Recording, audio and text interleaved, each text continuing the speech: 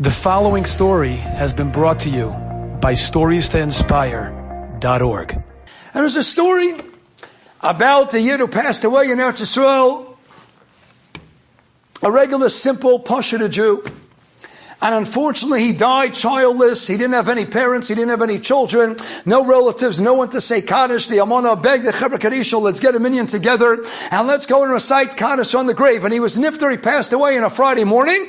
And interesting hashkocha things. Of course, we try to bury a person right away. Things happen. They weren't successful at burying him on Erev Shabbos. So they made the Levaya for Motzei Shabbos.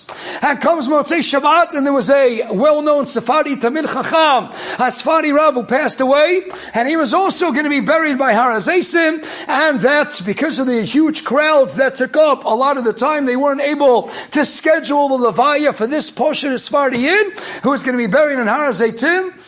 They didn't schedule it until about 1:30 in the morning. Comes 1:30 in the morning, and they're looking to get a minyan. Chevra Kadisha, they got together 9 people. They need to go to Har HaZeisim for the burial of this Yid. There are no children. They want to get a minyan. They want to at least have a Kaddish by the Mokum HaKvura. And the Chevra Kadisha van decides they're driving on their way, and they pass by a Beit Knesset, by a shul in Givat Shaul. And they walk into the shul, and there's a mechanech who is sitting. He's the only one in the entire Beis Medrash, the only one in the Beit Midrash, and he's sitting there learning, and he's preparing shir. And they tell him, look, we have a Meis Mitzvah, we need your help, we have to get a minyan, we want to say Kaddish. And he's there to prepare shir, but he says, you know what, he makes the cheshbon, okay, I'll take care of this, Har HaZeisim, they need me, if Hashem sent you to me, that's a siman, I got to go ahead and close my Gemara right now, and I have to go with the Chevra Kadisha, and I'm going to join them.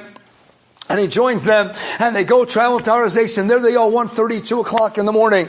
And they quickly, remember, it's not the safest place in the world, Har HaZeisim, especially 2 o'clock, and the pitch darkness of a Motzei Shabbos. And they finish the burial expeditiously, and then they're about to leave. And the wife, the young Amana, says, no, you have to do one thing. He had one request in his tzavah. And they said, what is it? What's the one request? And he said, my dear husband always asked that I want this song, the Pismon of Bar Yochai, that we all sing on Lag BaOmer. I want Bar Yochai to be sung by the Chevra Kadisha at my grave right after the burial. And they're looking around. Okay, you want Bar Yochai? But Geveret, what do you want us to do? We don't know Bar Yochai, right? You're talking about Chevra Kadisha, right? Of course they don't have smartphones, right? They got the Israeli, they have the kosher phones like you and me, right? You have to have a kosher phone. So he couldn't look it up at Bar Yochai. They didn't have it. I said, we don't have a Siddur. We don't have it. We don't know the Nusach of Bar Yochai. How are we going to sing Bar Yochai? But it's my husband's only request. And his tzavah, that's all he asked for. I want Bar Yochai. And this Yid that they picked up, the mechanech, a regular, ordinary mechanech. No mechanechim are ordinary. They're all spectacular. The Malam and Atzeva. And this mechanech, he reaches into his pocket and he pulls out of a suit pocket a piece of paper, and sure enough, it's Bar Yochai. One piece of paper in this mechanech's pocket. He pulls it out, and it's, believe it or not, the Pismon, the song Bar Yochai. So he brings everybody around and he holds it up, and they have the flashlight. And together, the minyan, the tzumtzum, the 10 holy heilige Yidden, they recite and they sing and they dance Bar Yochai, and the Amona's crying away and tears cascading down her face. So happy my husband got his last request, Bar Yochai, and it was a leibedike geschmack of Bar Yochai. We're singing and dancing with the Heslavas geschmack. And they turn to this mechanech and they say, you have to tell us, Rabbi Yid, what in the world were you doing?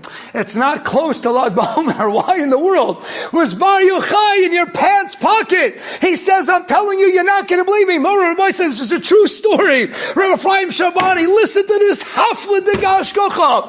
He says, I was walking on Erev Shabbat, on Erev Shabbos, I was walking with my young daughter to shul, to the Beit Knesset, and she noticed there was a piece of paper on the floor in the street, and she picked it up, and I saw there were Hebrew words on it. So I said, Hebrew words, let me put it into my pocket, and when we get to shul, we get to the Beit Knesset, I'll put it into the Genizah, I'll put it into Shemus.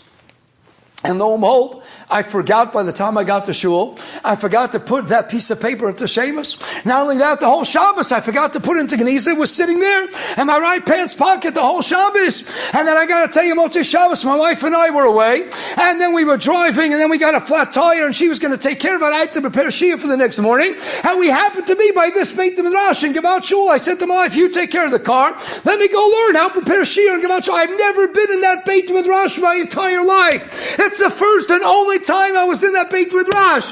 And you, Chevra Kadisha, you decided to stop by one single Beit Midrash in all of Yerushalayim HaKodesh. And the one Beit Midrash that the Chevra Kadisha with their van stopped by was the one Beit Midrash where I was learning, preparing Shir, where I don't even live nearby. And I've never sat in that Beit Midrash my entire life. And that first time that I'm there, you call me and I'm the 10th person you need for the minyan. And I had to prepare Shir, but you know what I said? I need to step up to the plate. You need me, I need to go ahead and do this chesed shalemes. And here I am, and Hashem pulled me here. And now I reached into my pocket. What's the piece of paper that my young daughter picked up from the floor as we were walking to the Beit Knesset on a Friday afternoon before Shabbat Kodesh? What's the piece of paper? Lo and behold, Bar Yochai. Not even close to Lag Bomer. And that's the piece of paper that I had in my suit pocket. Here we are, Motzei Shabbat. And I have in my suit pocket, Bar Yochai. Look, Hashem Yisborach orchestrated all these events so that he would have the schut of having the fulfillment, the actualization of his well-known request. And they turn to the Amon and they say, why Bar Yochai? She says, you don't understand, my husband, he might have been a simple, erlicha, honest, yasher dika Jew. But I want you to know, every Friday, every Shabbat Kodesh, he always sang Bar Yochai. It was his favorite niggin, his favorite pismon. And he sang it with such a smile, such a simcha, such a geschmack, such a simchat achayim. He loved Bar Yochai. He said, that's all I want. I want the niggin, the pismon of Bar Yochai sung in my grave. So look what Hashem Yisborach did. He had the Levaya pushed off from Friday to Motzei Shabbos. He had it pushed off to late Motzei Shabbos. The Chevra Kadisha goes and they get a mechanech whose car broke down, a flat tire, and he's in the Beis Medrash for the first time in his life, and his daughter on Friday picked up a piece of paper which happens to be Bar Yochai, and that's sitting in his pocket that he totally forgot about. Hashem put it together because Rabbi Sai, if you stand up to the plate and let Hashem run the world the way he needs to run the world. Rabbi Sai, Jews in Ukraine, how am I going to save them? How are you going to have to reach into your pockets? Take out the money that you have and give it to the Jews in Ukraine. Take out the time, take out the Mesirat Nefesh. Don't just be an anan, comfortable. Oh, let me just be nechbam and akelim. Let me just be mechus mayas. There's a time. Kol Beis Yisrael, Mora Rabbi say, you got to stand up and you got to be an eish. You got to be a fire. But Malcolm Shein. Anoshim, Heshtadelios Ish, Heshtadelios Eish, Heshtadelios, someone who says, if Hashem Yisborach needs me to help, I'm going to go ahead and do what I can. Enjoyed this story? Come again. Bring a friend. StoriesToInspire.org